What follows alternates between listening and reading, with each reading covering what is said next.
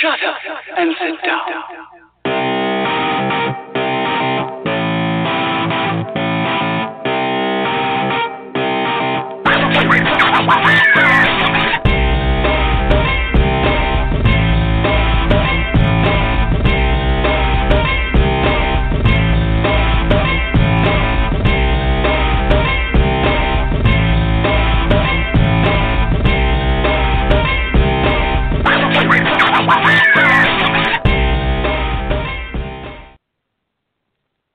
Good evening, everyone.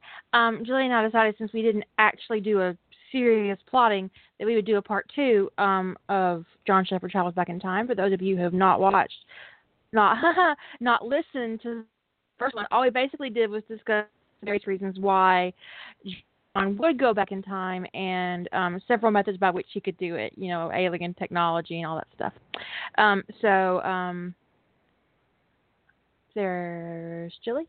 I was looking at the switchboard for the thing. I usually can log it. I can call into the thing about 10 minutes in, and about 3 minutes ago, I was thinking to myself, I haven't heard that lady talking, and then I realized I hadn't actually called in. And that's why she wasn't saying 5 minutes. She's remarkably quiet now, because she's a chatty bitch. Anyway.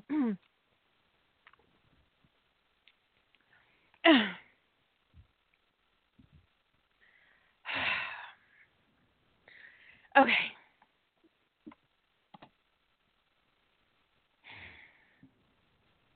I dropped. You dropped what? You guys? Oh, I was the chat room. I thought they were talking about me. I was like, I'm still here. I think. Indeed. I watched Indeed, Jurassic you World are. Fallen Kingdom. You did what? You did what? I watched Jurassic World Fallen Kingdom. I've also seen Deadpool 2.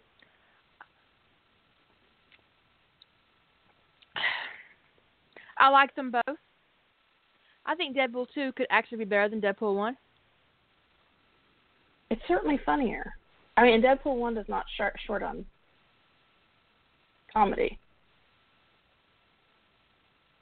But Deadpool 2 made me laugh out loud at several points. I was like, I almost peed my chair. It was terrible. I was like, I'm too old to sit through a 2-hour movie with, not wind up with a full bladder by the end. So, Domino could be my favorite superhero ever. Ever. She's Domino is badass. banging. Her hair's great. She's just fucking awesome.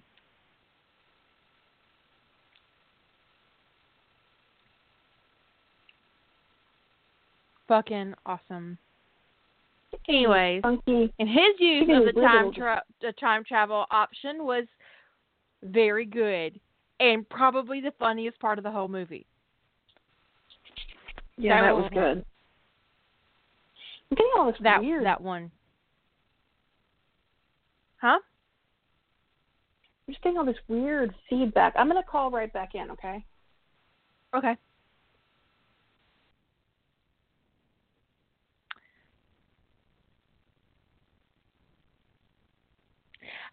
I guess, Ellie, you can leave the corner. I mean, I'm iffy on it, so you're on probation, but you can come out of the corner. So last night we were talking about the various ways that John could travel back in time and why he would do it. And for me, honestly, the only reason that John would travel back in time would be to save Rodney. And that's just because it's my OTP, and that's what makes sense to me. Well, but I could see him, whereas I could see him traveling back to save his family or to save the world, which would incidentally save Rodney as well.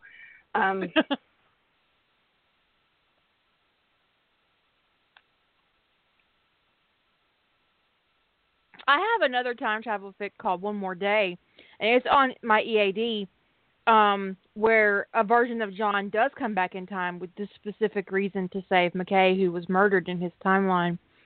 And I've never finished it because the other version of John is dying, and I don't want to write that part. It was fine when I plotted it. It's hard to have a dying unicorn. Nobody wants to deal with one of those.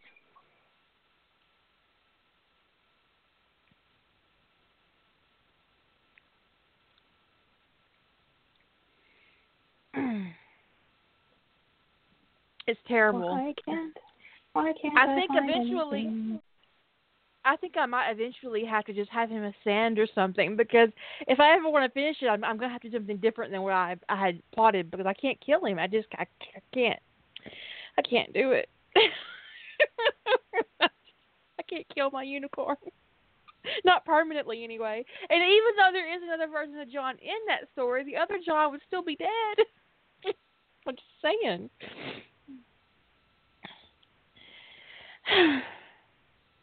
Splinter universes, they're hell. Anyways, you want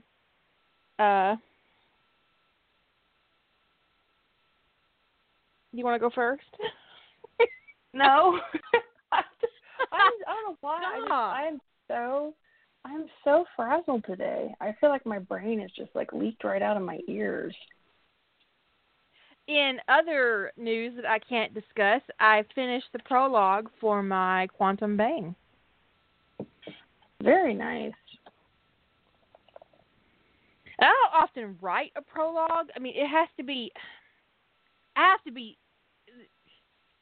significant for me to write to write a prologue, and because it just isn't my favorite thing to do. I also don't enjoy writing epilogues as a rule. And I don't like flashbacks, and so if I had a choice between doing a flashback and doing a prologue, and I chose to do a prologue.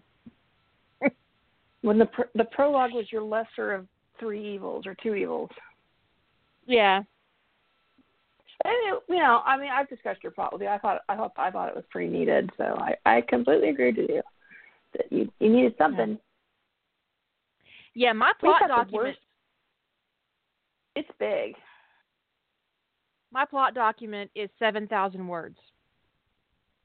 Yeah. 7,144 words, to be specific. And it's 18 pages.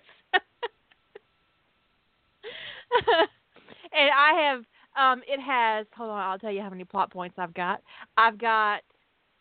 Well, I can't really tell you because I have an outline form, so I have plot points, and then some plot points have multiple plot points underneath them.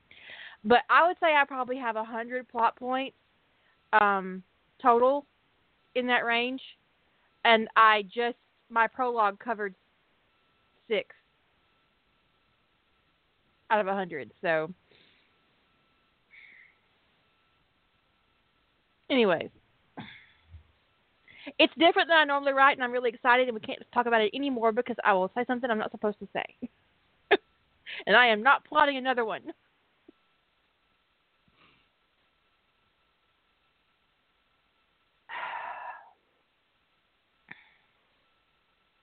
Penises moving on their own have invaded the chat room again.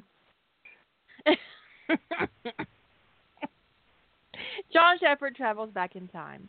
Okay, so I'm going to go with that device that note to self device, where Rodney and John are in a lab, and John's getting on Rodney's nerves a little bit. So he tosses a device at him and says, "See what this does." And so John turns it on, but it doesn't seem to do anything. And then he said, "It's probably just some kind of memo cube or something," and tries to give it back. And McKay laughs and says, "Well, just send yourself a note then." And so John does, but it doesn't work. It doesn't do anything. So he puts it aside and doesn't worry about it. 3 weeks later, John is on a mission. Oh God, this is gonna hurt. John's on a mission, and he's shot and killed. And he wakes up in the chair in Antarctica. And all of the memories of the expedition just kind of pop right into his head as he's sitting there.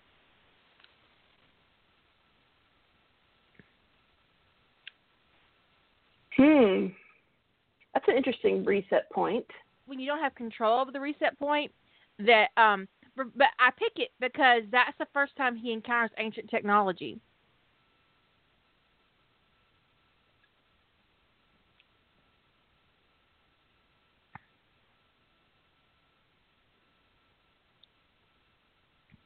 Yeah, that makes sense. So there he is. So there he is in the chair. And now he has a full basic download of his life and how it's going to be for the next 5 years.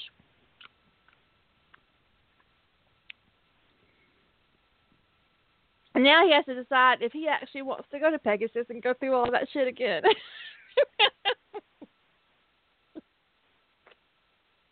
It's going to require more than a coin toss. No kidding.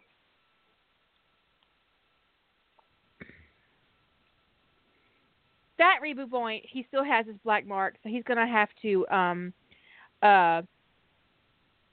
do a couple of things. One is get Marshall Sumner on his side and decide whether, I mean, obviously he's going to try to keep them from getting cold and turning on Taylor's necklace.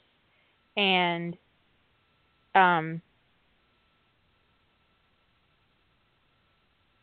yeah, because that's not distracting at all. Would he try to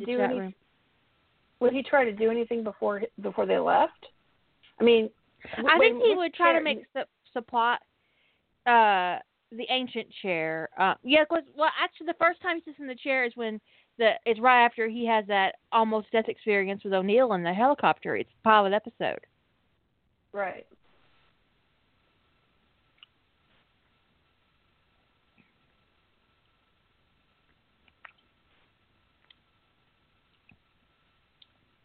Well, of course he's going to go, but he has to make some bigger decisions now about what he takes, and just seriously, that's like super distracting. I'm going to have to close. I want to move the chat room. I can't watch that. Okay.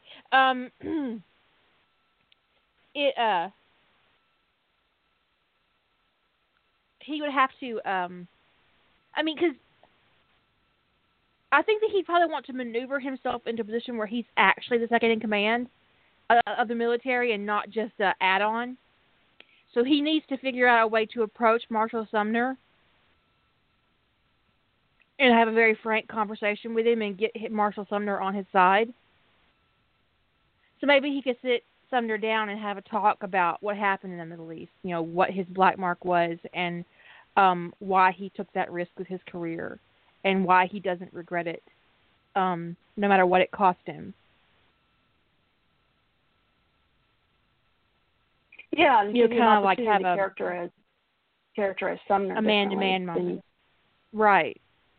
And just say, this is, I kind of focus on John's principal quality is that he's incredibly loyal.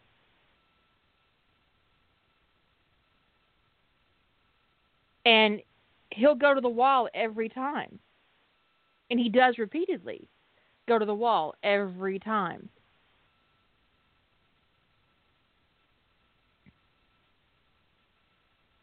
Then I think maybe he might want to try to encourage Sumner to have a really good look Expedition Charter and what it means when they encounter a hostile situation. A really good look. And then maybe talk about the supplies and formally ask his permission to be his second in command, to be his CO. To be his XO. Try to change that dynamic. So when John steps through the gate, he's Marshall Sumner's man, not Elizabeth Weir's. I like the idea, but I think one thing that I find interesting about the idea is that it's kind of accidental time travel, which I don't. Mm-hmm. Time travel is usually delivered on somebody's part, right? Does he know away that it's? Does he know right away that it's Susie What's-It? Does he know right away that those memories are real? No. Does he know right away what the mechanism for his time travel is? No, but I think that eventually he'll come across that device in the future, and they'll have a similar conversation, and he'll say, "Here, send yourself a note," and he'll get it. And he'll definitely pick it up and send himself another note just in case. And maybe even suggest Rodney do it too. So here, why don't you send yourself a note and see if it works? Kind of as a backup. Mhm. Maybe that by that point they'll be in a relationship, and he'll say, "Well, let's do that together."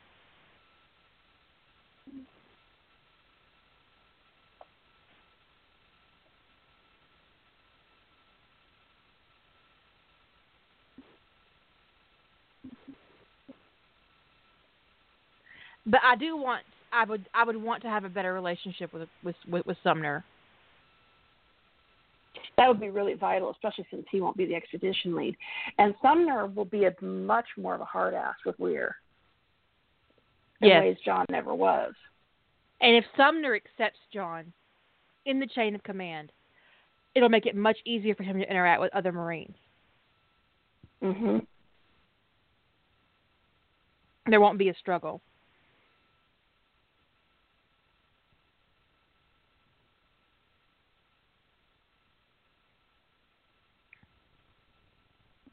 But I do like that idea a lot. I like the idea of Sumner not being an antagonist. I'm not sure I'd paint Weir as an antagonist, but more as an obstacle, because that's what she becomes in canon.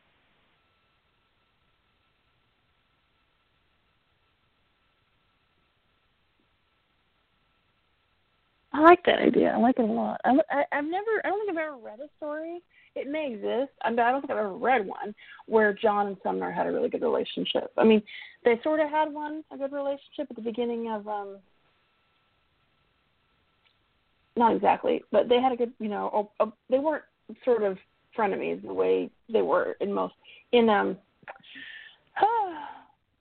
it called? Revenant. They weren't hostile at the beginning of Revenant, but of course Sumner was dying. No, and they had actually a pretty good relationship in Ties that Bind, but it's told from the past point of view because Sumner is dead, and frankly that Sumner was in love with John, so that makes a big difference. Yeah, they're antagonistic in Hold My Coffee because Sumner feels like John took what he had earned. But in interim, they have a past friendship.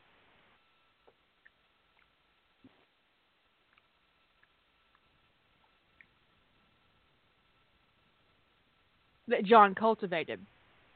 So.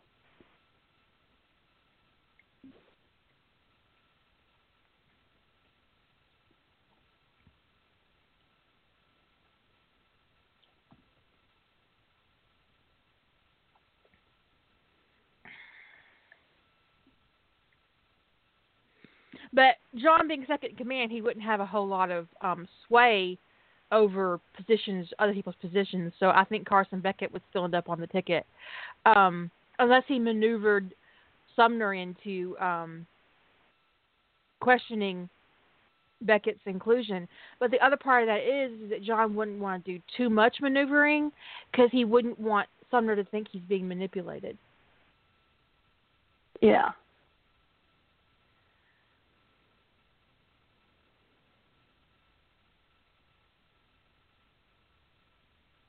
Are you hearing like a man's voice? No. Okay. All right. I'm not going wackadoodle, I promise. My sister's on the TV really loud, and I can't tell if that's, coming through for you guys or not, but it doesn't seem like it is, so I won't go and tell her to turn it down. But one of the reasons why I had the podcast delayed last night is that my husband is currently binge watching the MCU, and he was coming up on the end of Iron Man 2, at the time my podcast would have been starting, and he has surround sound, and my office, and he has like 6 speakers in his man cave, and my office is right above his man cave, and so my lamp on my desk was rattling. Oh dear. So there was no way I could. I didn't want to ask him to turn it down because he was doing his thing. So, but it ended at 10:15, and then of course, Jilly was off in the Wild Blue Yonder as well. So it kind of worked out that we had a late podcast last night. So, and that's why I didn't want to interfere with his MCU thing.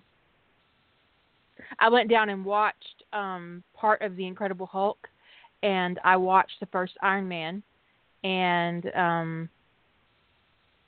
I watched the first Thor. But otherwise, I've just been kind of avoiding it.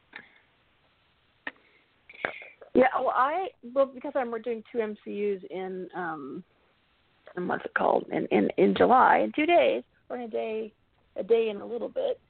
I needed to refresh my memory about some stuff that happened, and I completely missed that Iron Man does a cross-country flight very quickly, apparently, which I know he moves fast, but it seemed really fast.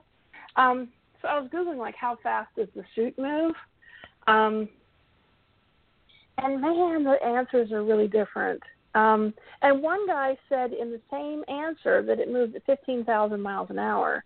And then in the next answer, and in the same answer, he said something about it moves at Mach 2. And I was like, those 2 things are not the same, right? Right. It's not the same does thing. Iron Man break the sound barrier during the movie? Because I don't remember. Well, he would have to. I mean, he's flying as fast as those F-15 Raptors. So, and in one case, I think he's outflying them. So he has to be breaking the sound barrier. It's just a question of exactly how much is he breaking it. Right.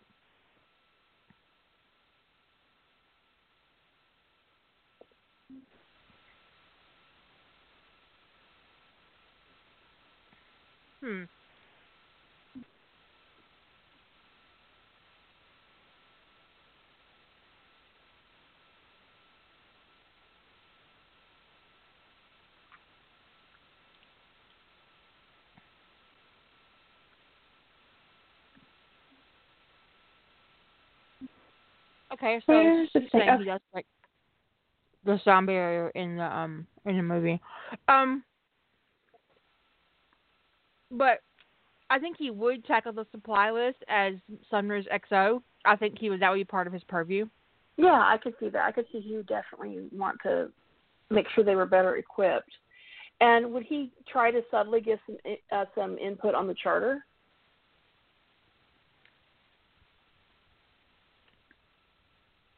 Like read it, because he's going to sign it too. So would he read it and go, "This seems a little bit vague"? Right. Read the charter, ask questions.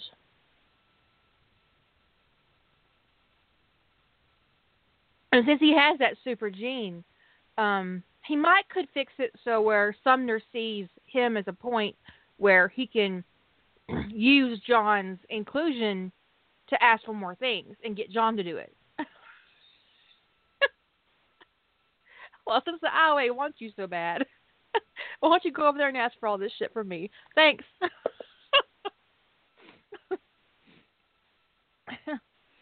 We want you to be real comfortable, Shepard.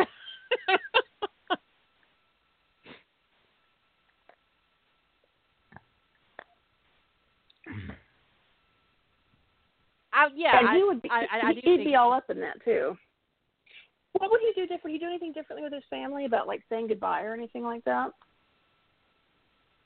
It depends on whether or not I do canon relationships with his family or not. Now, it is not my inclination to follow canon relationships, so I think he probably would reach out.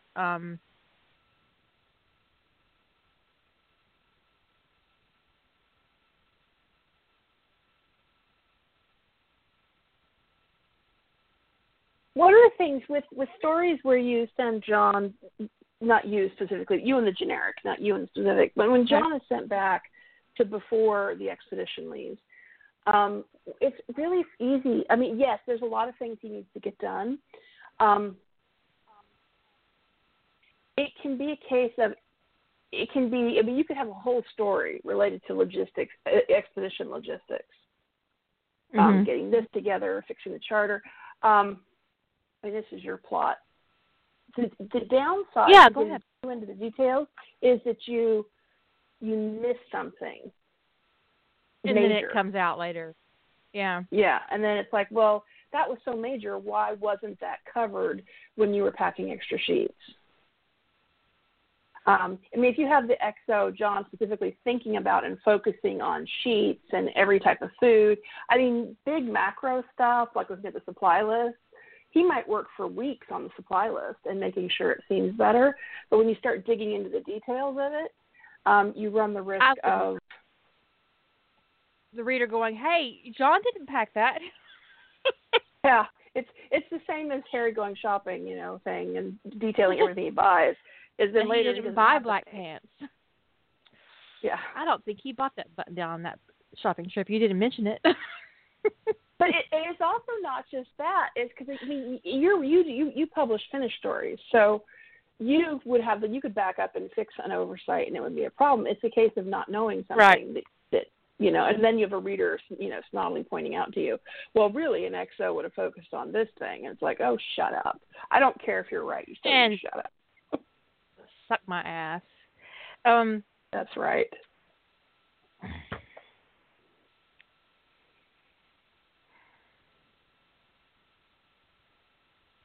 I don't know. Did you? They need to recruit Walter. I think they would have a hard time getting Walter out of the mountain. Even if Walter wanted to go, they'd be like, no. Yeah, there'd be a squad of Marines and an angry general in the way going, are you crazy? You can't have our Walter. What? No. Here, have a Chuck. He's Canadian. You'll like him. But you can't have our Walter.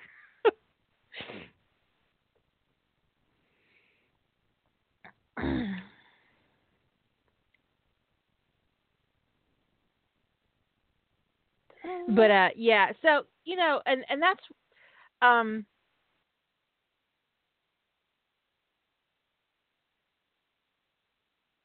that's the accidental.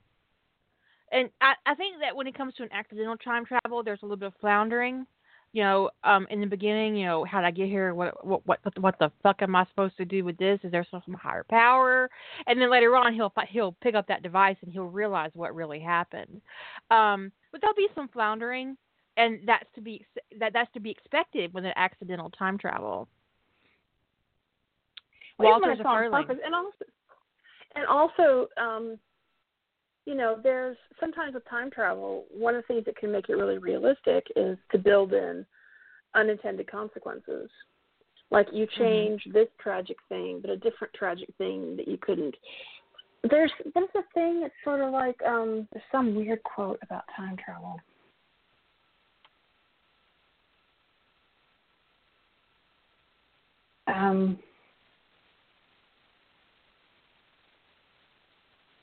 It's something along the lines of the more you know, the more you can change, the more you change, the less you know. Yeah, it makes sense. There's I'm writing a time travel where Harry travels back in time with the Lord of Magic, and Hermione is questioning whether or not Hermione goes to questioning whether or not they should change something, because then they'll lose the ability to control the events that are coming their way. And Harry asked her how she could possibly think she could have control when free will exists. And basically what he's saying is that just because this person did this the last time this happened doesn't mean that they'll do exactly this again. Right. That any little ripple you make has consequences. Just traveling back in time, literally just the act of traveling back in time, changes everything, because unless you know exactly what you said to every single person you interacted with during this time period, and you say it again exactly the same way, in exactly the same moment.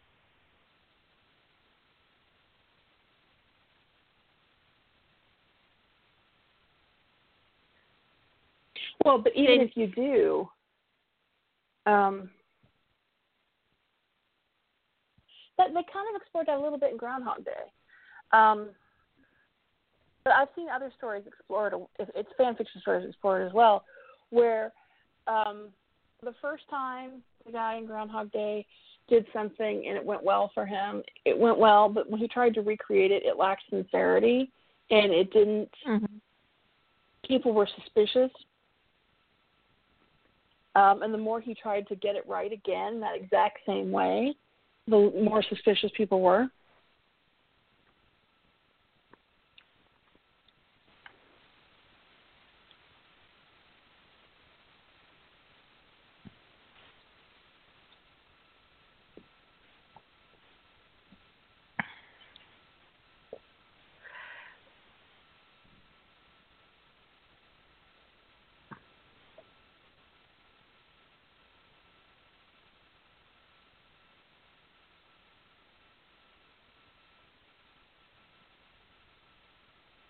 Just catching up on the chat room.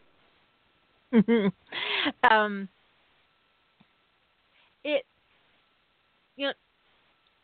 think that when it comes to time travel fix-its, that you can be as intricate as you want, and a lot of times it'll take you off on a tangent if you're not careful, and you can gloss over paradoxes and see, time travel is probably my favorite trope.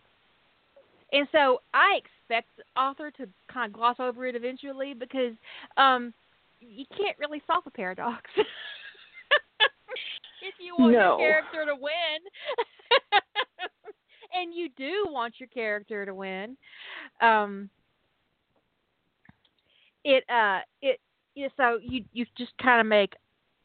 I think the point would be in any time travel fix-it is to follow logical consequences, but don't get bogged down in logical consequences. Does that make sense? Yeah, to create a paradox where John accidentally kills his own grandpa or whatever, but don't do that. Yeah, well, when you're exploring ripples, there's some of the big things some of the things they're kind of implicit in the tropes. Is like the time travel paradox is sort of a ripple, but not really. It's sort of like a fundamental flaw of the trope. And if you get caught up into trying to solve a time travel paradox, you will probably create a temporal anomaly in your own brain. I mean, just don't do it. It's a paradox. It's not really all that. It's really not all that solvable. So, just deal with the suspension. People who have a suspension of disbelief issue around time travel paradoxes shouldn't be reading time travel stories. I mean, that's just they just need to not. I mean, if they're sensitive about that, they just need to not. But when it gets to exploring ripples, you got to go deal with the really big ones, right? And then of the little ones, you don't have to figure out which ones have big impact to your story. Because no one ever sits down ever and recrafts, like when they're doing a major AU, and recraft the entire history of the world and figure out which world events have occurred and which ones haven't, because it's too interconnected. They just deal with, the further back you go, the bigger your brushstrokes are. So don't get too wrapped up in it, but also don't ignore it. So that's kind of a balancing act, right? A big one.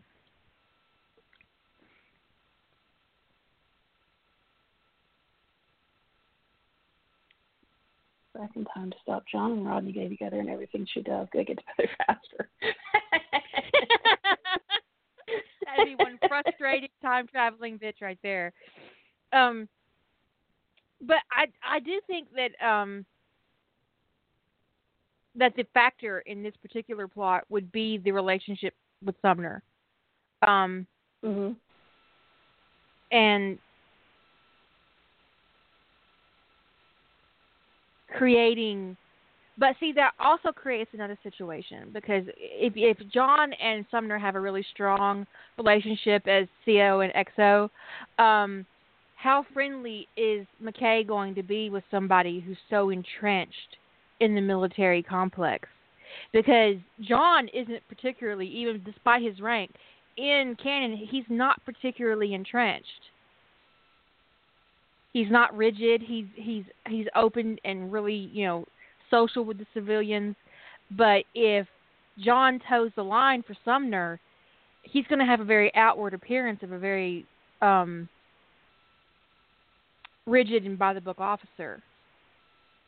Well, he could set that up with Sumner. I mean, if you kind of write a John who's a little bit sneaky, if John realizes he's not got really the power to do some of the things he needs to do, and he needs to kind of let people screw themselves or whatever, he could actually talk to Sumner about the fact that the civilians are not going to be super comfortable with,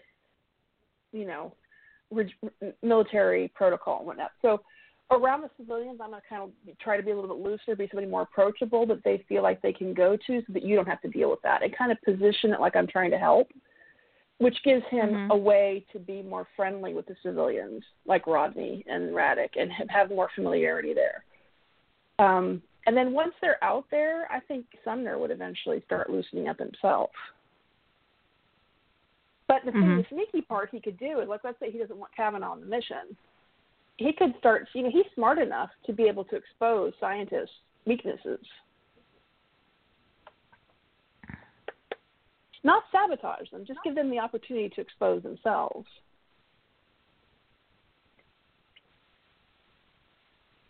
So the fact of the matter is that Kavanaugh is xenophobic.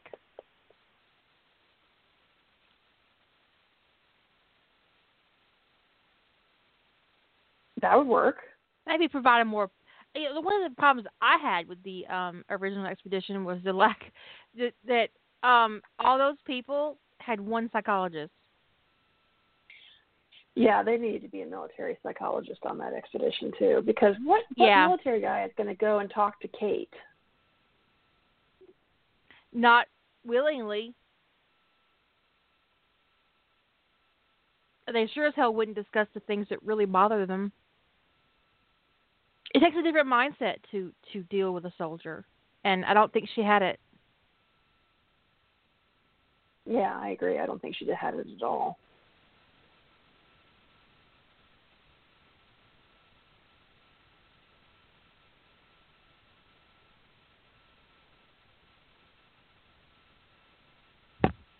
In Interim, I had John get rid of Kavanaugh because he has a gambling addiction. It amused the shit out of me.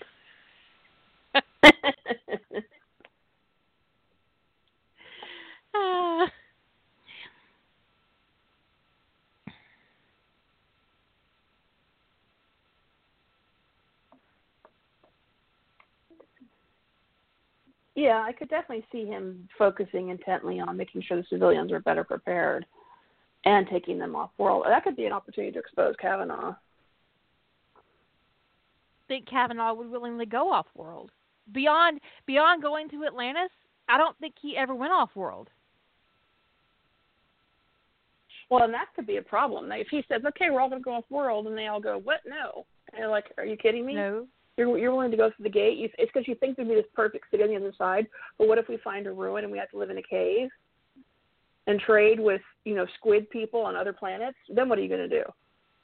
Yeah, actually, he could do that. He could give them all a bunch of situational questions, like a situational test, and give them all, what-if questions. What would you do in this situation? And, like, half the civilians fail it.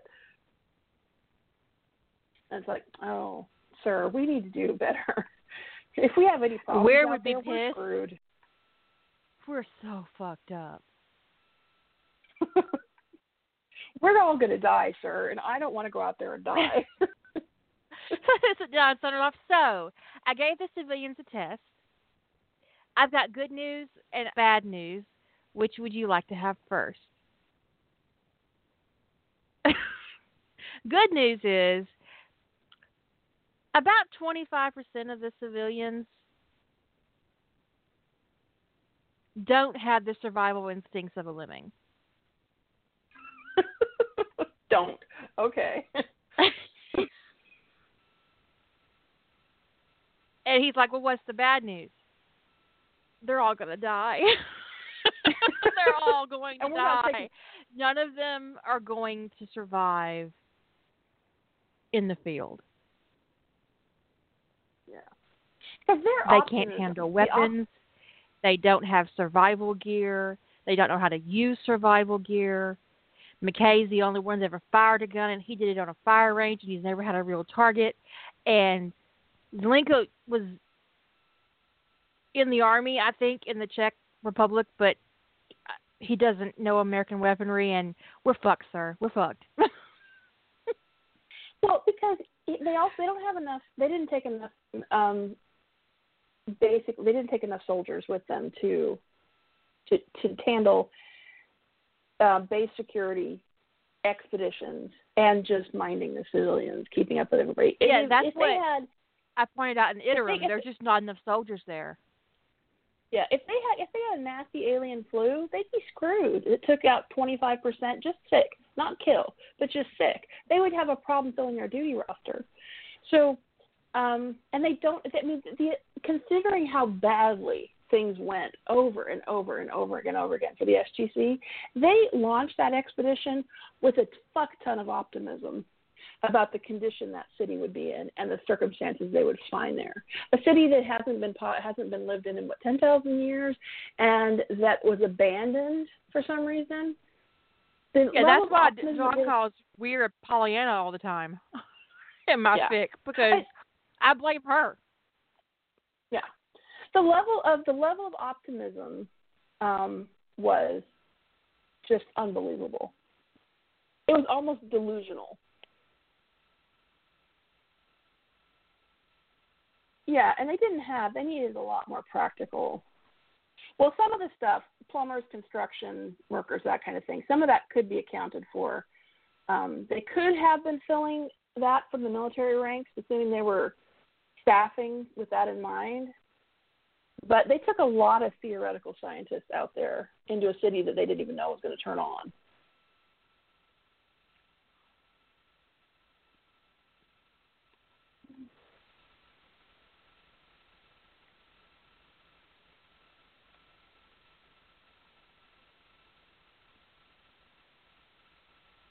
And John could just be having that conversation over and over and over again. Sir, I'm just curious why we think we're going to find everything we're going to need on the city.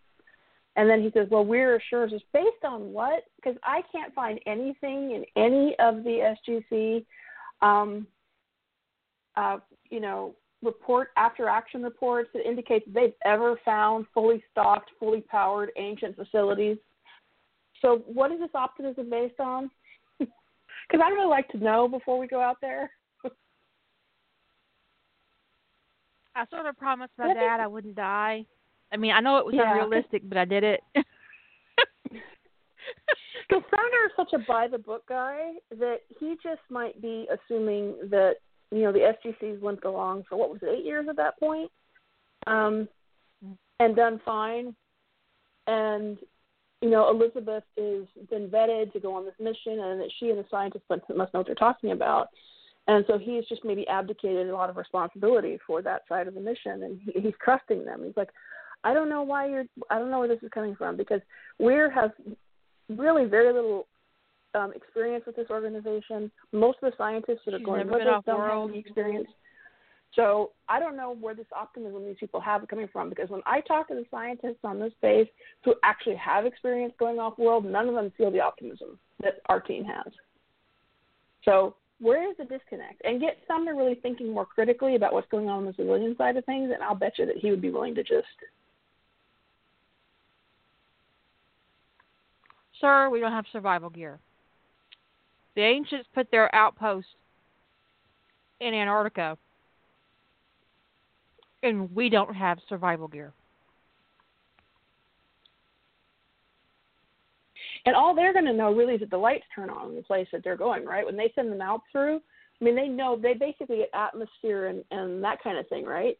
They don't know if they're on an ice continent. I like that. Historically, they don't know they're underwater until they start exploring it hours later. Right. But seriously, sir, historically the ancients seem to like Arctic outposts, really frozen places. Does it seem strange that we don't have any cold weather gear?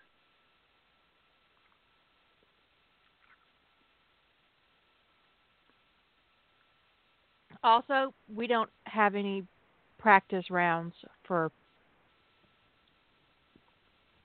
target practice. How do we keep our skills? Yeah, how do we keep our skills sharp?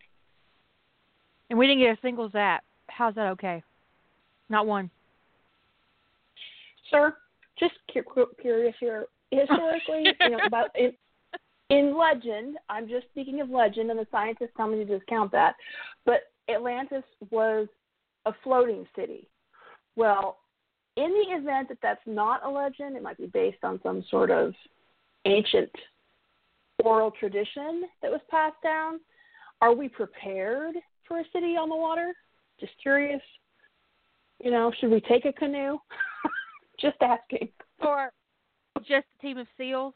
I mean, so people can get in the water if we need to get in the water, because I'm not ready to get in the water. Are you ready to get in the water? Because we might have to get in the water. And at some point, someone's going to be like, you know what? I'm deeply regretting my decisions about making this man my XO. The funny thing is, if you did periodic chapters from Sumner's point of view, you could see him kind of slowly evolving, and then they get there and they see what a shitstorm they're in, and he just wants to take John aside and hug him. Or like they kind of have their wind out from getting off the. It's like you totally are getting off the Major. Yeah, there you go, Major. Have a beer. Actually, if I were thank you for being the squeaky wheel. I get out there and immediately give it like a battlefield promotion. Here you go. Just because we got out here, we were on the bottom of the ocean, and I'm suddenly so glad you came with us and that you were so pessimistic during all the preparations.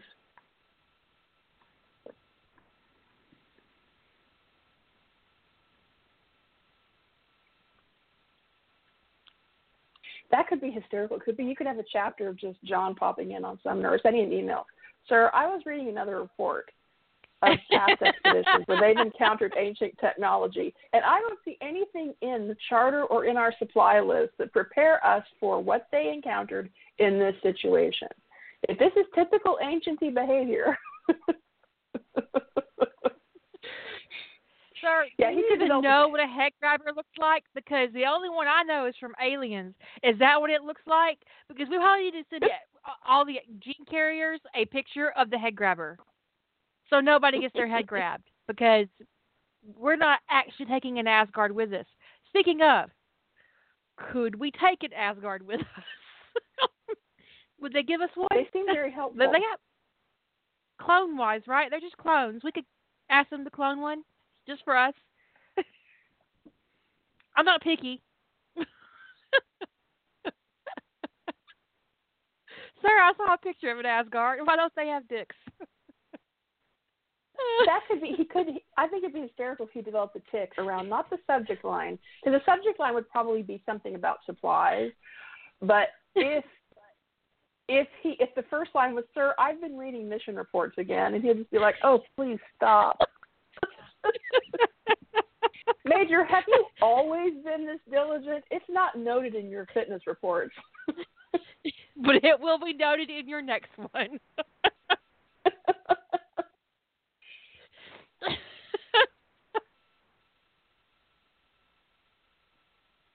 It might be the most cracky thing I ever wrote if I wrote it. Sir.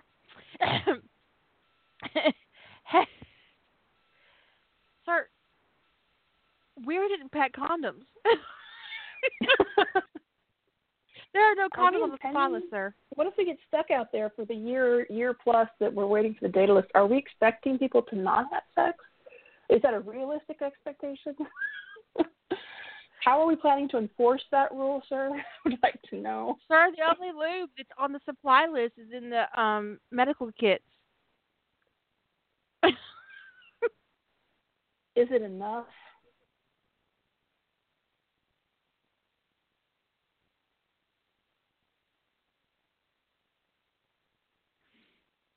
Sir, we don't have a single drone. Not one. How come we don't have a drone? Or a howitzer? We don't have a cannon. Not one. Oh, they have maps.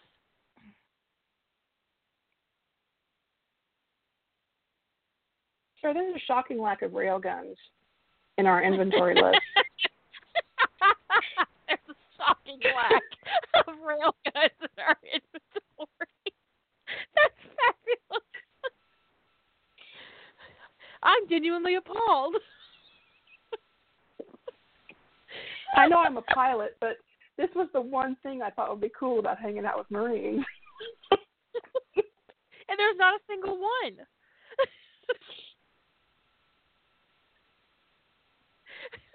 But what would be worse if it was actually contagious? That John's investigation of the circumstances was contagious, and like suddenly Ford is like, "Sir," and someone's just going to be like, "No, absolutely not, Lieutenant." But sir, there's no toilet paper on the list. Oh, toilet paper. What would be worse for them is if John's asking questions, because John has to be going around asking civilians various questions like, how do you know you're not going to get into this situation, and what have you done? What evidence do we know that this isn't going to be an issue? And they have to give their rationale. That basically all would come to document that the civilian side of the expedition, that their rationale for everything they're doing is all coming down to best case scenario. And that they are mounting an expedition to another galaxy with possibly no way home based on the best case scenario.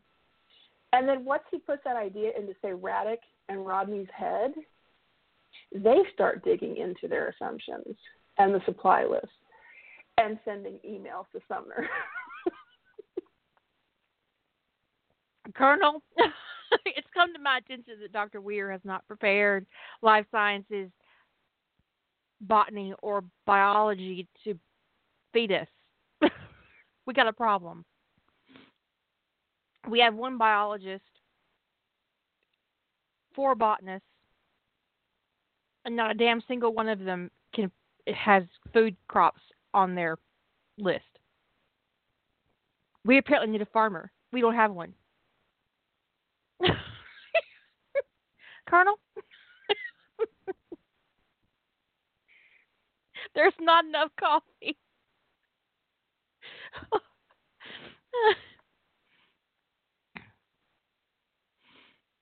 We need a biologist. We need a botanist who specializes in hydroponics, just in case we're living on an ocean. And Rodney finally sends an email that says, in the case of the expedition, I advise that we switch our scientific focus from theoretical to applied. We need to turn over 75% of the scientific staff. I need to find people with. I don't need any. I don't need theoreticians out here, folks. I need plumbers and electricians and mechanical engineers and biochemists and agricultural specialists and fuck me, geologists, and probably an archaeologist too.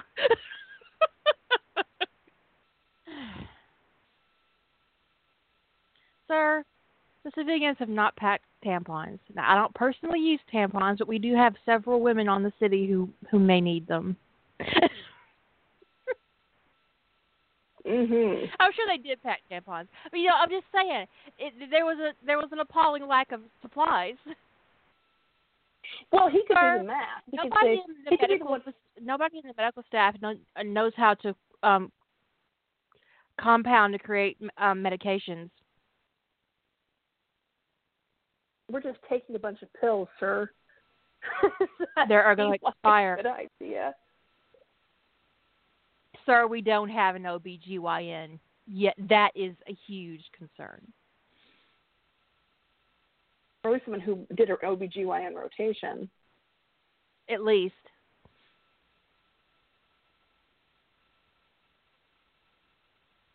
And John could just do the math in his head and realize, just looking at it and go, okay, so we're taking tampons based on the number of women who are of childbearing age in The expedition, we have enough menstrual supplies for 4 months. That seems, again, optimistic, sir. I really don't think it's appropriate to ask the ladies on the expedition to start using grass, sir. I'm declining in advance to have that conversation with anyone, sir. Respectfully. I will have the cause of conversation. I am not having the grass tampon conversation. We all have our line, sir, and that is mine. Sumner will get to the point where he won't want anybody to call him sir.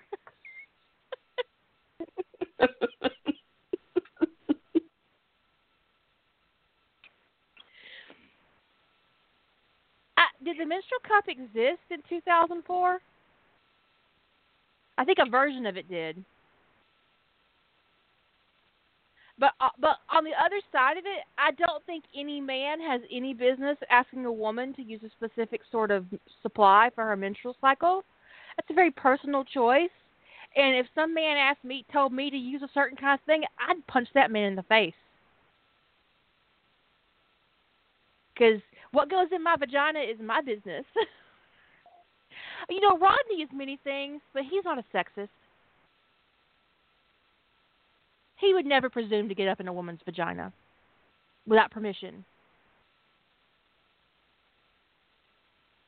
The menstrual cup came out in 1937. The reasonable version came out around the 80s, and the version that came out in the 80s, which is made of latex, is still sold today. You know, your experience with the menstrual cup that you put on your blog was fucking hilarious and very similar to my own. I was defeated by the menstrual cup. And I have to go on record and say that I am actually quite handy at putting things in my vagina. I have put several things in my vagina that were made to go into the vagina. And I'm just saying that having owned a vagina for as many years as I've owned one, and having, investigated my vagina as many years as I have, you would think that putting in a menstrual cup would not be rocket science. But actually putting in a menstrual cup requires a PhD. Yeah, I agree. I agree. It was too difficult. Probably in theoretical physics. I mean, I eventually got the whole deal in there, but then I was so uncomfortable with it. It was so painful for me that I was so desperate to get it out as fast as I possibly could that I was not very careful about how I took it out, and I don't ever really want to think about that again. That was a really unpleasant moment. You're supposed to break the seal, the suction on that thing before you pull it out. Let me just tell you, that's a really important tip. Supposed to slide your finger up the side and press it so that it pops the vacuum seal, right? Right. And if you just get unhappy with, or if you're frantic and desperate and you're unhappy with how that feels and you just try to yank it out, well, it's a lot more painful than it needed to be. Oh, God. Well, I'm going to do a TMI while we're on the TMI. I actually have, on the inside of my vagina is thick. So thick that tampons can be uncomfortable. Now, the upside of that is I have really fantastic vaginal orgasms. The bad side of that is that tampons can hurt. And the cup, it wasn't pleasant. No, it's not a pleasant feeling. I don't know why I thought it would be. That's why I called it a silicone boulder. I was not happy. I was like, get that thing out of my vagina. It was. But the Diva Cup, which was the one that really pioneered getting people into stuffing these silicone boulders up their vag, Mine that came out in 2001. That came out in 2001. So they probably I have a Diva Cup. I would imagine. I've only tried once. Well, I tried for an hour. Yeah. But I think on the expedition, even for the ladies who preferred tampons, they would take a backup Diva Cup for them. in the event that they were out there longer than they expected and they couldn't get them. They would take some kind of reusable, washable supplies with them in the event that they that they were out there so long that they ran out of tampons. Although I have one tried period panties. So if anybody has tried period panties, please feel free to go over to Minion headquarters and tell me all about your experience. I have them. We will talk about it. I have them. I've tried 2 different brands, actually. Okay, cool. So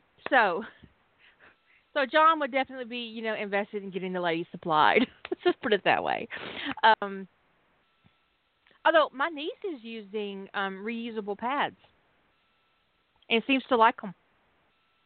They have a lot of TSS is tampons.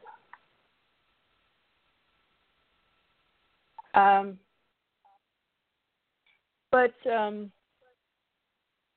the reusable pads, they're doing more and more better work with the reusable washable stuff, and I don't know. But there's hers wrap around the panty, and then they have little snaps. Yeah, there's a lady, at least the one lady that I run into her shop. She does her default one is like a 1-snap one, but you can actually her wing is like a 1-snap wing, but you can actually pay her a small amount to upgrade it to give you 2 snaps to make sure it really stays in. Mhm. But yeah, she really likes the usable pads, the reusables, and reusable pads could be made if they had access to cloth, off world. So.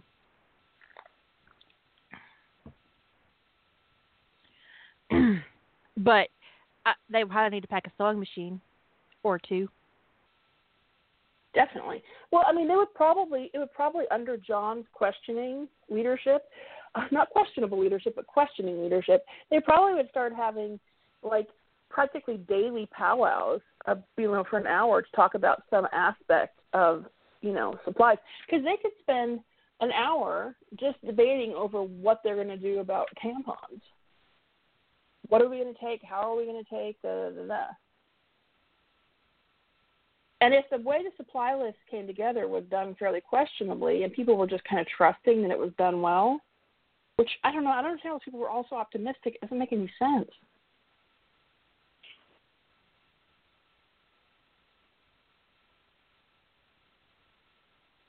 Soap, fresh water.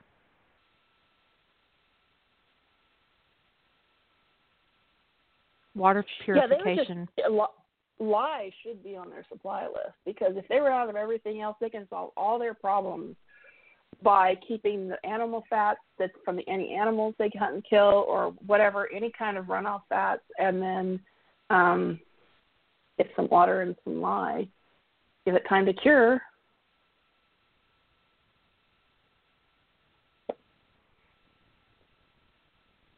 Well, we have to assume that some of this stuff was in the original expedition. It's just, not obvious what all they took with them. But they clearly weren't prepared for a city that wasn't functional.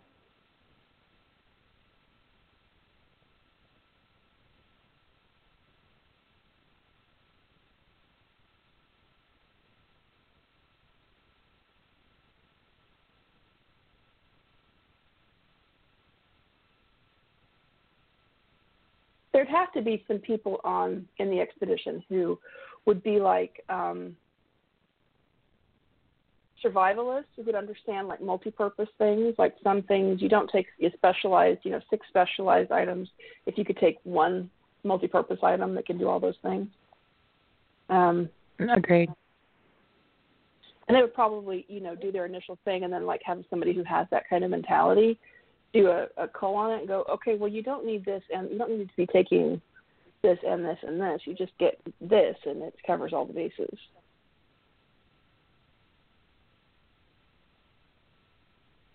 He could seek out a survivalist.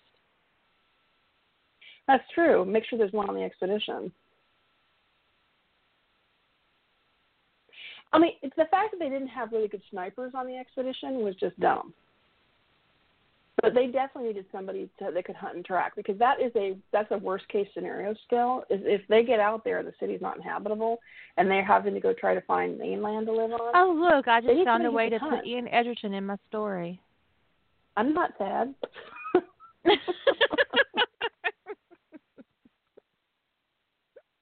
I'm not sad at all. He's multifunctional. He can hunt, trap, snipe, and look pretty. Blow shit up.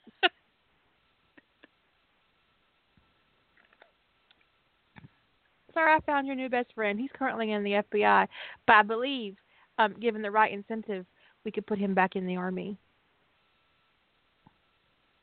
I think he would be willing.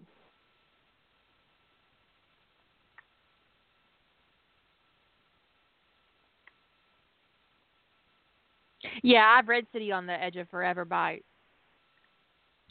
How do you say that?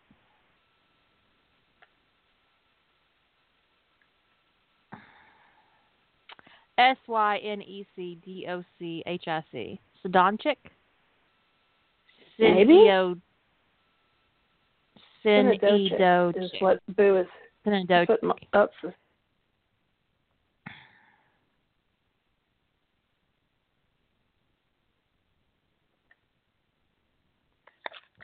And she actually wrote a really good fic about what would to actually make a successful expedition to another galaxy.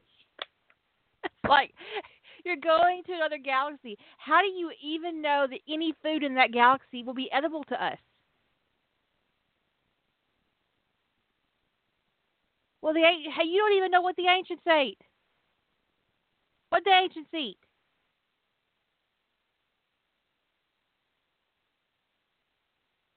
Just based upon our evidence with the ancients and, legend about Atlantis, I think we're screwed. At the very least, we know the ancients breathed oxygen. That's what we know.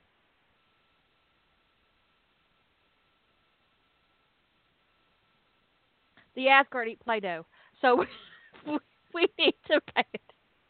We need to.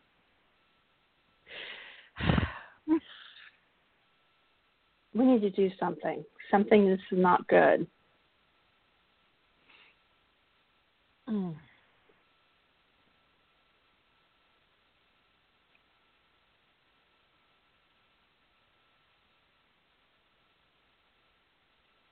Sir, there isn't even a single civilian that was in the Boy Scouts. We need that. No, really. So we're so fucked.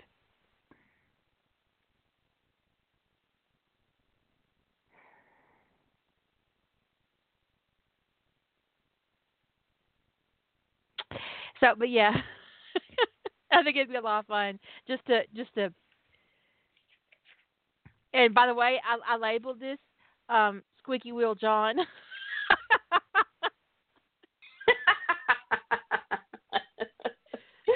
That's awesome. So, okay, it's your turn, sir. It's my turn. It is your turn. Great googly moogly.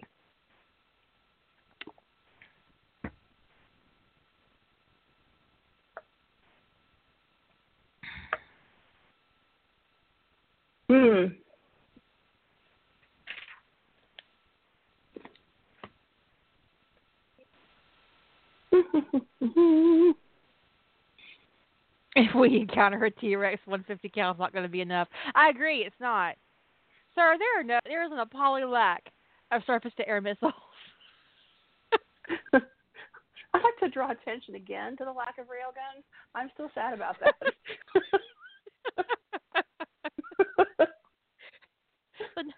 The lack of railguns is giving me a sad face, sir. So I'm going to go to O'Neill. You've got to do something about my XO. It'd be like, but he's doing such a good job. But I can't sleep at night. He's giving me nightmares. I didn't used to be anxious, but I am now. I'm getting anti-anxiety medication before we step through the gate.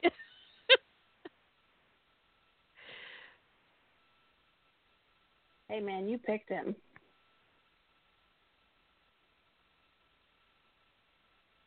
Can we have a nuke or two? It is the only way to be sure. Okay, it's your turn. I did accidental. You do on purpose. On purpose.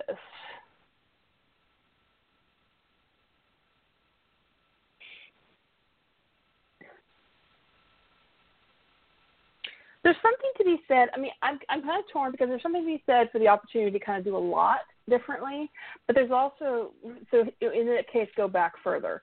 But there's something to be said for containing it, you know, and the ripple effect by not letting it go back so far.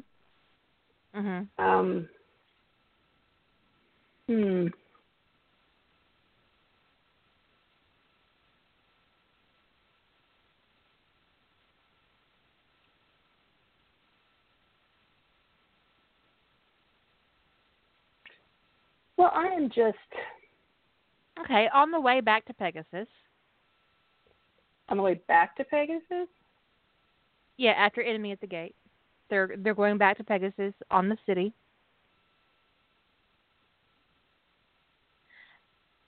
They encounter an alien species they've never encountered before, and the city is being destroyed. And the city draws John down into the chair room and encourages him to sit in it. And she tells him she can send him back in time.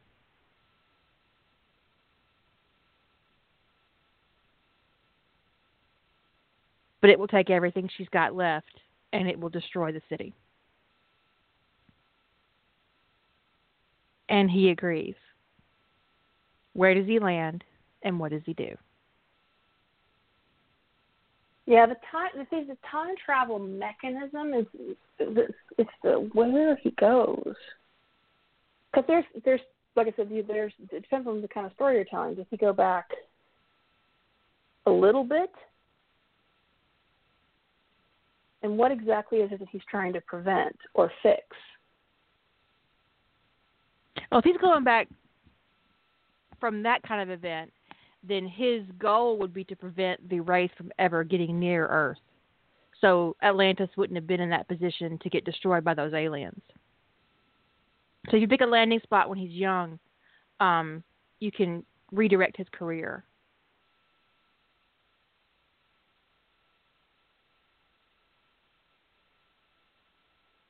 Like I did in Iterum.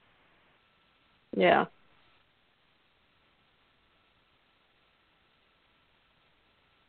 I'm not usually someone who's so unfocused about plot ideas.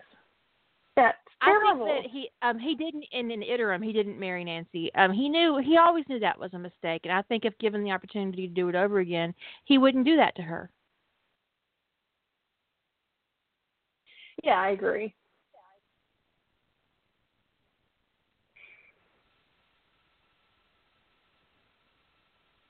Because John does dumb things, but he's not an asshole. You know, he wouldn't set out to hurt her again. No, I agree. He wouldn't try to hurt her deliberately.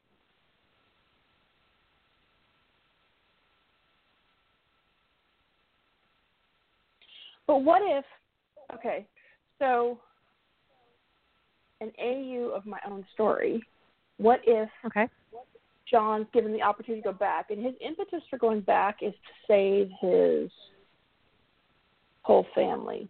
And not really an AU of my own story, because, so I was thinking about if found, is maybe he can go back as far as he wants, and he wonders, an AU that was before Alex was ever found, is he wonders how his life would have been different would things have been easier, better, whatever, if his brother hadn't been kidnapped. And if so he was maybe... He was like 3? It's interesting to think that he might have felt like he had some opportunity if he was aware. But I'm trying to think of what a 3-year-old be able to deal with an adult's memories. That would actually be more of a note to self. Just sending a note back to himself. Yeah.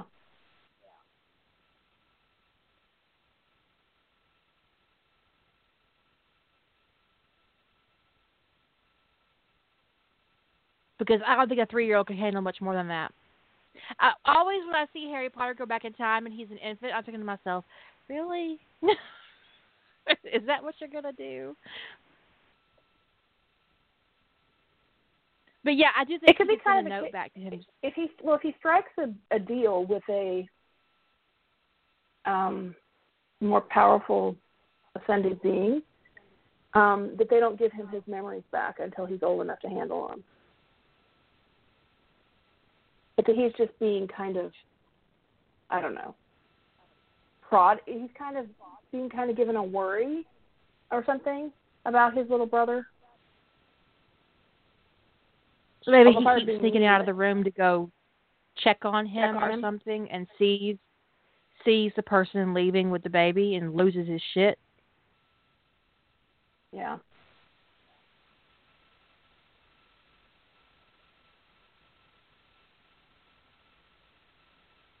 Because actually in the notes for If Found, I put in that the abduction happened during the day because it would have been a lot more suspicious at night. Somebody walking out of the hospital with a baby at night would have been weird. Well, I think it would have had to have been a woman because I think a man walking out of it would have to have been because a man walking out with a baby with no woman would raise eyebrows. I'm sure it happens, but it would raise eyebrows, catch attention.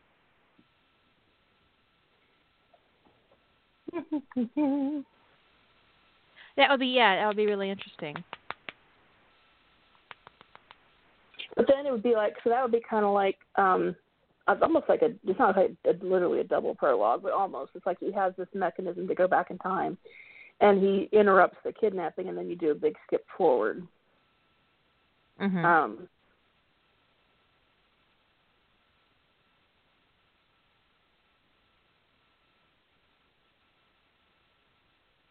He wakes up having had his first race nightmare.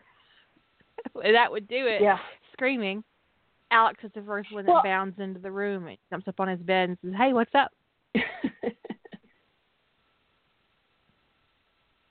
Yeah, that would do it. I mean, the thing is that I was thinking it'd be interesting a story where he gets all of more of his brothers on the city with him. But then I was wondering, if John's aware of what's going on, would he really take his siblings out there? I would. If he knows what it's going to be like? I don't think he would. So that's what I've been sitting here noodling on the back of my head, was like, well, see, this was just taking John back too far. It depends on the John and the confidence he has in the city. And what might have been, Matt will eventually be on the city, and Matt's on the city in Ties That Bind.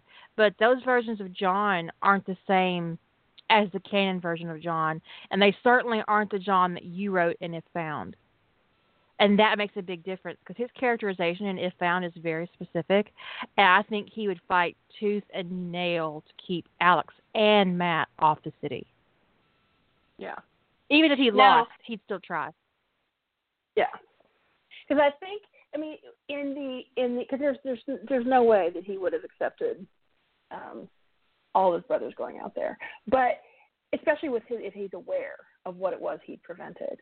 But that's why I think that idea I had where the Earth was cold and all of the shepherds ascended, because their DNA was really critical to getting things working correctly in the Pegasus galaxy. But there's so many parallels because I said that was kind of a preface, kind of a preliminary idea to Atlantis Codex, because I wasn't sure. I plotted Atlantis Codex before I really tried much with time travel. And at the time, that was a trope I wasn't really comfortable with. And so my original idea was a time travel idea where they were culled and that's a situation of where if the Earth's being cold, then if that's the reality he's coming out of, is everybody's basically dead, or everybody's food. He's not going to hesitate to do whatever it takes to ensure that probably his family's closer than far away, especially if the Earth is cold while he's not on it. Ellie says, but John would have grown up with Alex and wouldn't have all that protectiveness. I think he would actually have more if a John had gone back in time and he had those memories of not having Alex and also having those memories of having Alex with him the whole time. He would be more. He'd be worse. He'd be worse.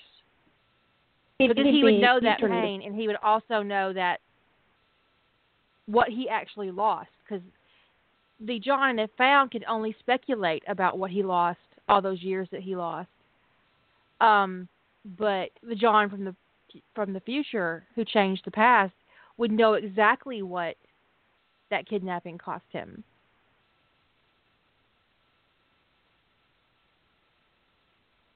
Yeah, I agree. I think it would have made him more protective. He'd have practically had his father's level of protectiveness,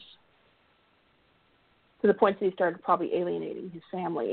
I think he would be smart enough to back off when he started alienating them. But, I could do that route. He doesn't. Yeah, I could do that route where he doesn't go back as far and prevent it, but that he sort of helps engineer finding Alex sooner in life. But again, we still have that same issue. It doesn't solve my idea of getting all of them on the city, using John as the time travel vehicle, because that's even if they find Alex when he's 15 or 20 or even 10, he's not going to be less protective. So kind of like I like letting the ripples kind of go out in my brain and going, okay, that doesn't work. So what would be really curious is if Tony ended up as an agent afloat on Atlantis, and they're doing DNA work on his gene, just like they did everybody else, and someone in the genetics lab recognizes that John and the NCIS agent guy actually had the same mitochondrial DNA. So she checks it and finds out that they're brothers. And that's how they find Alex. That would be there, especially because he'd find him through him coming into the program, which would be a very different mental. He would accept that Alex is there through different mechanisms than hearing about it through his family, basically. Yeah, but that really isn't time travel. No, that's more. That's a different way to find Alex. Yeah. So if John doesn't have any control over when he lands, if he can't control that, or if he can't go back far enough, if he lands in an older teenage body, how much older is John than Alex? He's just 3 years older. I think 3 years. Yeah. So he would have been a senior in college when Tony started college, basically. Yeah. If he had gone the traditional route. Of course, it would be agonizing to make your character wait 3 years to solve that problem. So you'd have to find some way to. Well, in the story, and it found, it is,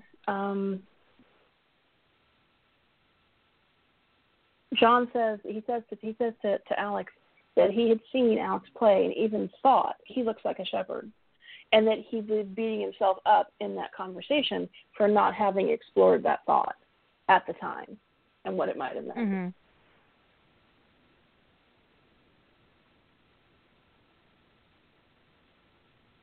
But I'm trying to think of with that, Patrick would never have entertained putting his boys in military school. No. He would never even, no, John, we're not even going to talk about that.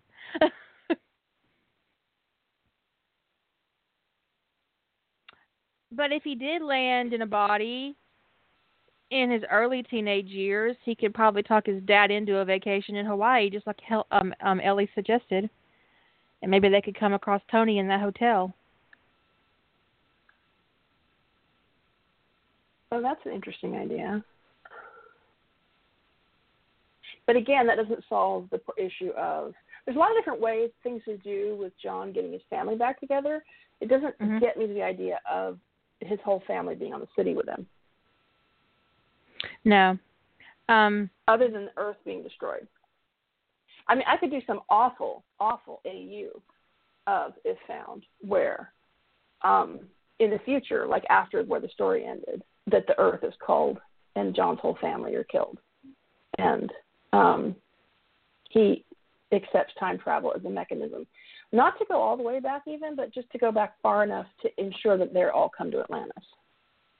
And he would try to interrupt the culling and try to prevent all that from happening, but he just decides it's better that they're all together than that he loses everybody when he's not around. So I don't know. That's all kind of thin. It's kind of thin. So it would either have to be everybody is dead on Atlantis and he's traveling back in time to get Atlantis better prepared, or it's the Earth has been destroyed and he's traveling back. I mean, he needs to have some sort of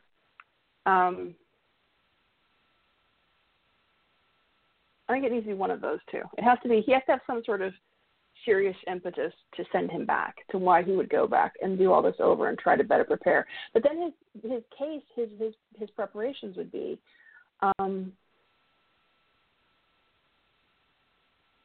to ensure that the expedition ran better.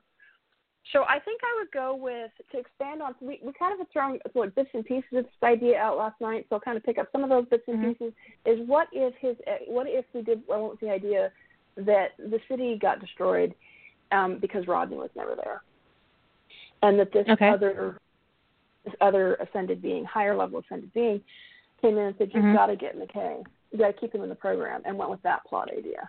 And so his travel back in time is more about, because if I were to do the idea of getting him and his whole family on the city, it would be the Earth is destroyed, kind of. The Earth is destroyed, cold, and they would all time travel to accomplish it, because it puts too much burden on John's shoulders to try to be maneuvering his family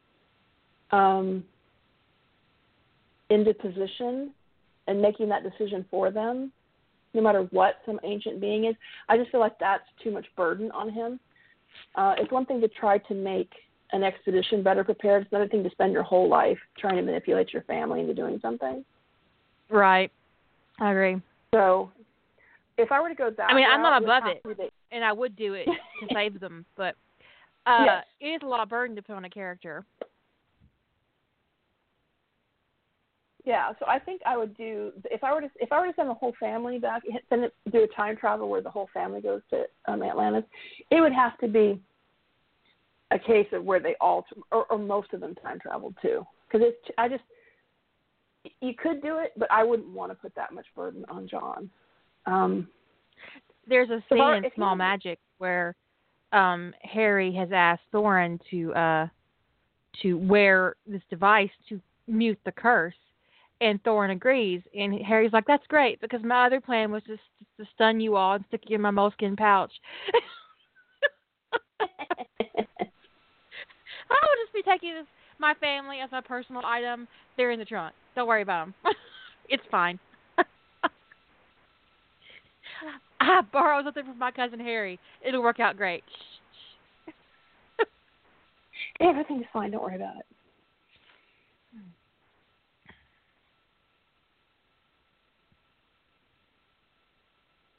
My brain just blue screened. Okay, I'm doing a reboot. What was I doing? The city was destroyed. Rodney didn't go. Higher being has sent John back.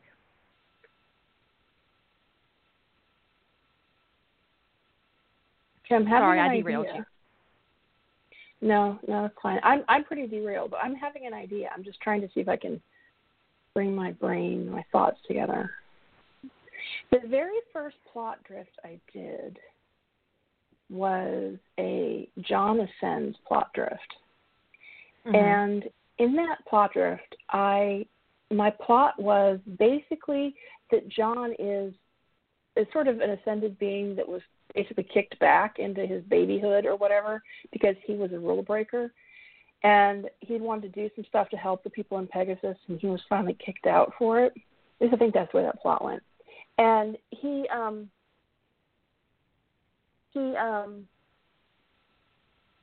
basically the deal he makes with the Ascended is they kind of roll their eyes at him and say, all right, if you can get to Pegasus on your own, ha ha ha, you can do whatever the fuck you want. So he gets to Pegasus, and of course they don't give him his memories or anything back because they don't want him to know that he then dies in that, or either ascends again during the Hail Mary at the end of season 1. And when he ascends again, he gets all of his memories back, and he's like, you motherfuckers, kind of thing. Well, so to do a spin on that, basically the same setup. But what if when he ascends again, it takes him to a higher level of ascension, and he's pissed off? So he sends himself back in time to do whatever the fuck he wants to do. Give a fuck, broken. And you motherfuckers can't interfere because I'm not ascended. So y'all need to mind your business. He sends himself back in time with his memories. And if he died, he could have, maybe this time, maybe it's like his third ascension or something, so he's more powerful than he was before. And I'm trying to, now see, that's just like a buffet of what would he do, because he goes back, if he goes back with his give a fuck broken and he's mad at the ancients, what would he do? Anything he wanted. That's exactly it. He could do anything he wanted. It'd be like kind of a salt and burn kind of thing. Well, because in the original plot drift, what I had him do at the time was not exactly blink the, because I didn't want to get into genocide, is he removed what it was to be race from the race and to make them sort of palatable, as if he basically made them all babies. And then he spends some time running around getting all of these race babies. Babies adopted. I remember. They're basically ancients. What they are is they're all baby ancients, and he spends a bunch of time running around repopulating the Pegasus galaxy with baby ancients that need to be raised by the peoples of Pegasus. From gifts on high. Look, here's you, an ancient baby, a baby from the ancestors. Look how glowing and pretty I am. Take this baby and treat it as your own. Yeah. He takes some of them to the Milky Way galaxy, some of them to Pegasus, but he basically spends a bunch of time getting babies placed. And that was that story's idea. So I'm trying to think about thinking back too far. And he's got it's just.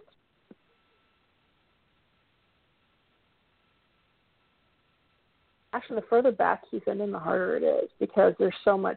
You would just have him sent back and then do a big time skip, because writing through the shenanigans that he would pull, I wouldn't. Yeah, I wouldn't write it either. That's where you'd have a prologue, and then he'd send himself back in time. It's sort of like he's got that decision point, and he says, "Oh, fuck this! I'm not going to try to salvage the situation. Look at all the people who died. I'm going to go back and redo this."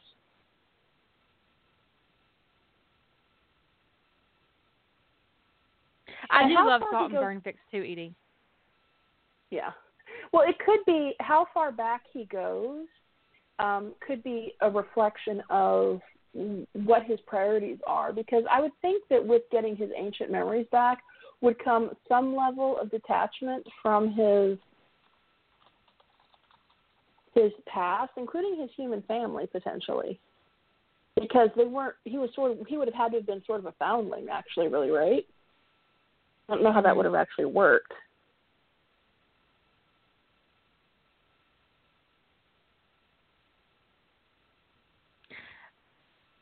The horrific thing to do is to actually have the original shepherd baby die in the womb and John take its place. which could be very well what they did, or that it died. It could be that it could have been a case of like SIDS, and that they were looking for the moment they kicked John out is what baby died that fit the general criteria, what baby died at that moment that they could replace with John. Right, not outright killing the baby, but letting John take the place of a baby that was destined to die, that was going to die.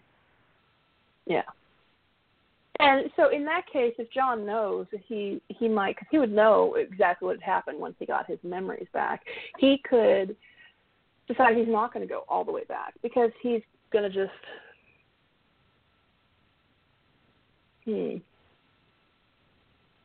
Okay, don't get wrapped up in the time travel paradox.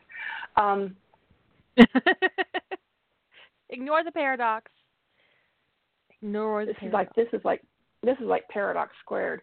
But he could just set himself back to the start of his military career and do that differently, or he could just throw himself back to that moment that he first sat in the chair. He could, if he wanted to make himself more obviously powerful, he could do something where the moment he first sits in that chair, that it supposedly to everybody else would look like that it activated some kind of gene, super gene that he has, so that he's more ancient than he was on the expedition. Does that make sense? So that he could use the gifts that he's been hiding. Right. Overtly. Yeah, I would. Like he could start glowing in the chair. And it could all be showmanship. Like they conclude that what the chair did to John was that it activated, because he's got a super gene and they made his super gene, it turned it on or something, made him more ancient when he sat in the chair. And so as a result, he really has to go to Atlantis because, I don't know, maybe he's glowing or something. Yeah. Well, yeah, they could make assumptions that just because his gene is so powerful that, that the chair did that. And he'd be like, I don't know. Did I do that? I'm not really on board with this supply list. Well, we'll fix it. I don't like Kavanaugh. Then he is staying here. I don't have a good, or he could just have bad feelings about everything. I don't have a good feeling about this. Why are we talking about these tracks? That could be what he does. He could just be kind of going, I don't know. I just, when I look at this, I don't have a good feeling about it. And they just start making changes based on his bad feelings. And like he meets Rodney and goes, no, I have a really good feeling about Rodney. They're all like, what? Yeah, I like him. What does the matter with you? He's smart. I think Atlantis will like him. Atlantis is not going to like this one. I don't think Kavanaugh should go. I don't think Atlantis is going to like him. I don't like him. He makes my gene twitch.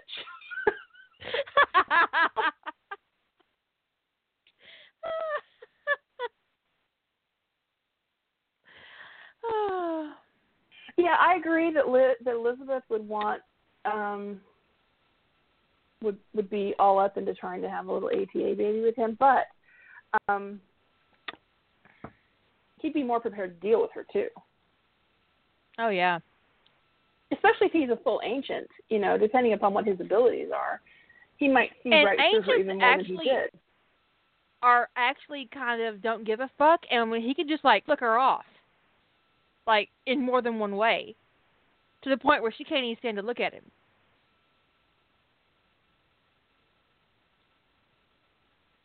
To the point where she doesn't even go on the expedition.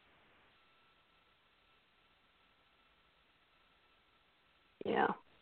I like the idea of John. I mean, that's something I haven't explored the idea of because, well, in the Atlantis Codex, is eventually the four brothers do become full ancients. That's the direction the story is going. Is the city they're born full ancients. I should clarify. They're born full ancients, but their DNA is masked. So their parents have to list that masking on their DNA. But I like the idea of a John who time travels, and he's not offended, but he's a full ancient.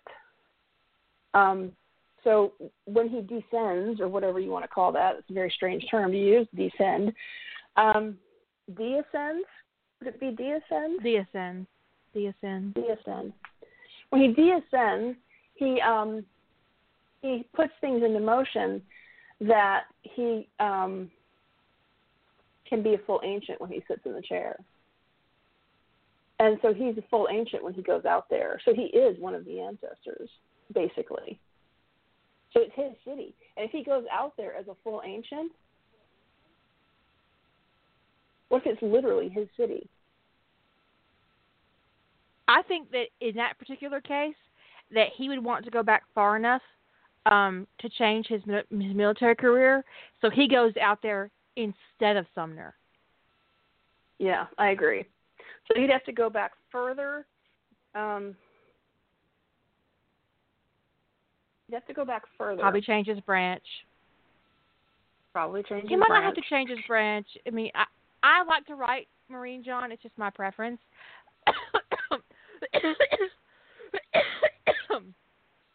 But it really depends. Well, if he goes back further, I was going to say, we come to the situation of him going back, does he save Charlie? Kind of following up with that idea from last night. He could use that as a vehicle to get him into the SGC sooner.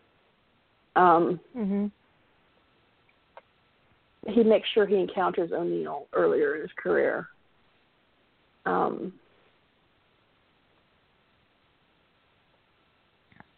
But if I keep him Air Force, he would just have a lot harder edge than most Air Force officers, I think. It's true, as the Marine dress uniform. I don't actually think really any of the dress uniforms, the Marine dress uniform is particularly good, but none of the dress uniforms are awful.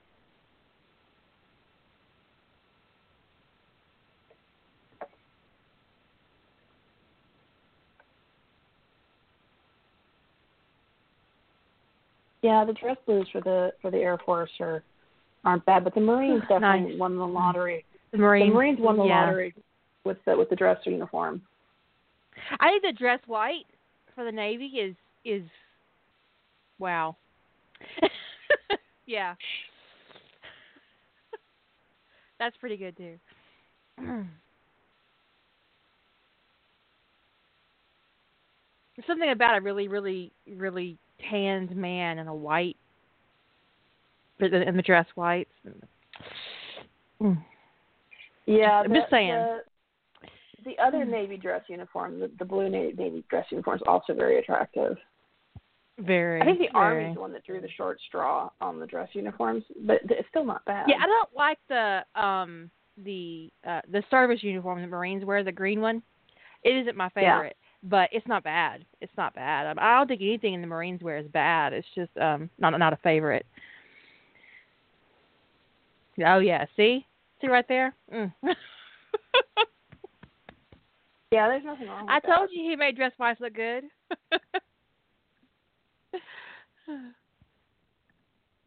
Yeah. So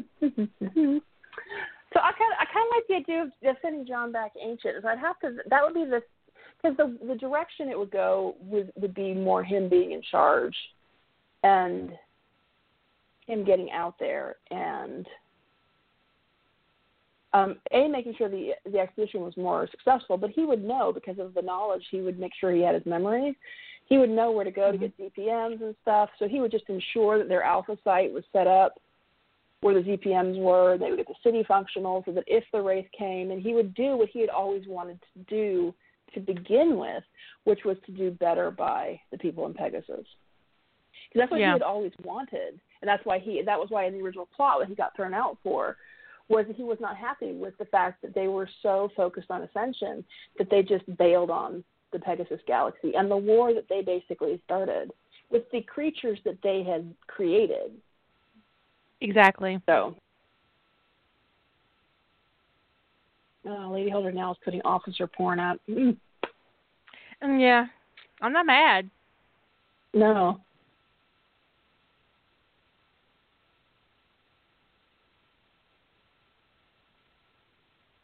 Not mad at all. Yeah, but I like the idea of doing kind of a riff on that first plot drift because it would. And you haven't used it yet, so yeah. I haven't. I still like the idea of that. I don't think it. I think that when I plotted it, I envisioned it being a longer story than it would be. Than it needs to be, just because it's pretty straightforward. You know, it really is kind of a short story. Even though in my head I was plotting it like a novel, when I went to try to work on that story, there wasn't, unless you really focus on the resettling of all those babies, which is kind of would get tedious. It's a pretty straightforward plot, which is that, you know, he has the moment. The first thing he does when he ascends, after he gets pissed off, is come back and tell Rodney, hey, I'm around, I'm coming back. I just need to be patient. I have to do some shit. And he would explain the situation to Rodney, and then he would go deal with the Wraith. And in the movie, in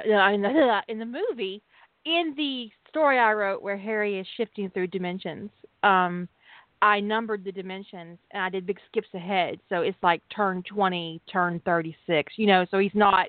So you're not seeing all of what happens, and then later on you find out various things that happen to him during his shifting from one universe to another through dialogue and through his own thought process. So if you were going to do that with the babies, you could like place the first one, and then place the 200th one, and then finally he's got one baby left, and it's the one he brings to Rodney. Oh, yeah, I really like that. I like that a lot.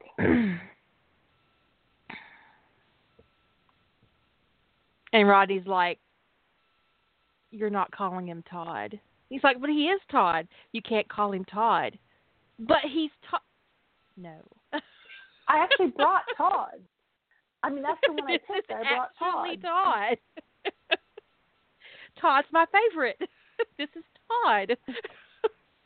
And Rodney's like, I don't care. His middle name might have been Todd, but he is no longer Todd. Todd was a Wraith. This?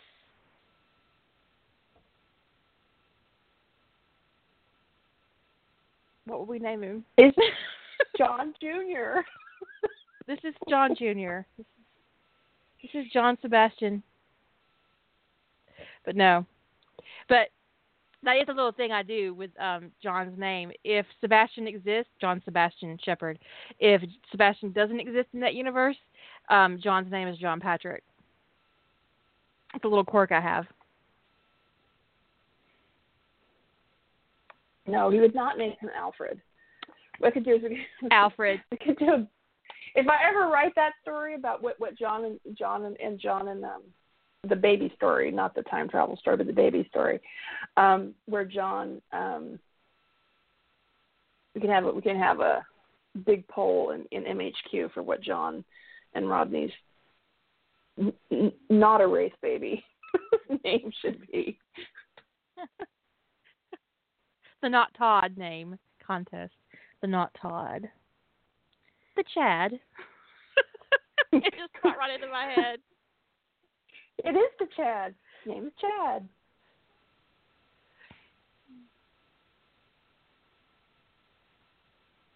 Jarvis. We're not naming him after an Iron Man character. Peter. After Roy. Yeah, I like that, Peter. But I'm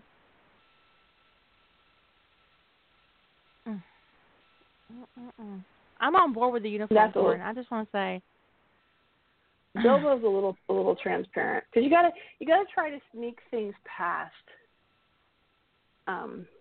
Rodney, right? Like give him name suggestions that are thematic, and Rodney's like, no theme names, and then you slip one in. Bilbo's a little bit too. Yeah, that's a little bit too on point. John's like, but his name is Sauron.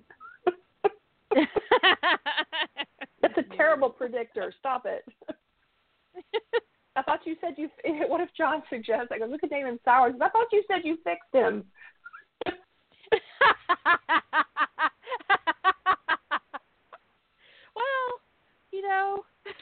so much you can do. You never know how it's going to go. Agamemnon. Call him Agamemnon, yeah. Theseus. Wesley. Wesley. Legolas. But no, it's just that's hilarious. That's hilarious. But I could have another sliding door story where at that decision point, one way John goes, he stays in the present and uses the power he has to just basically undo the wraith, and the other is he travels back in time to do things over. Yeah, it'd be a lot of fun. So I think even an ascended being, if they're pissed off, isn't necessarily always going to make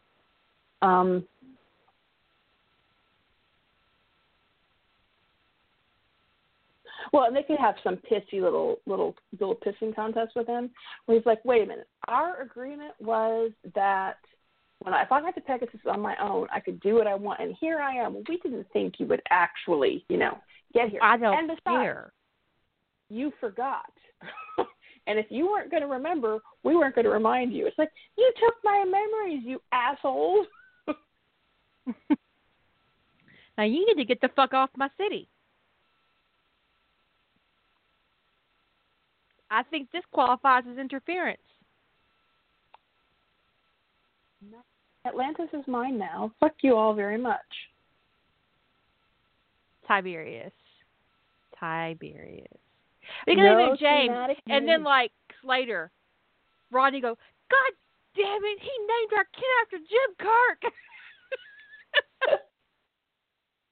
Or he could start using Bones lines on him, like he agrees to James, and then he starts coming in and go, I'm a dad, not your miracle worker, Jim.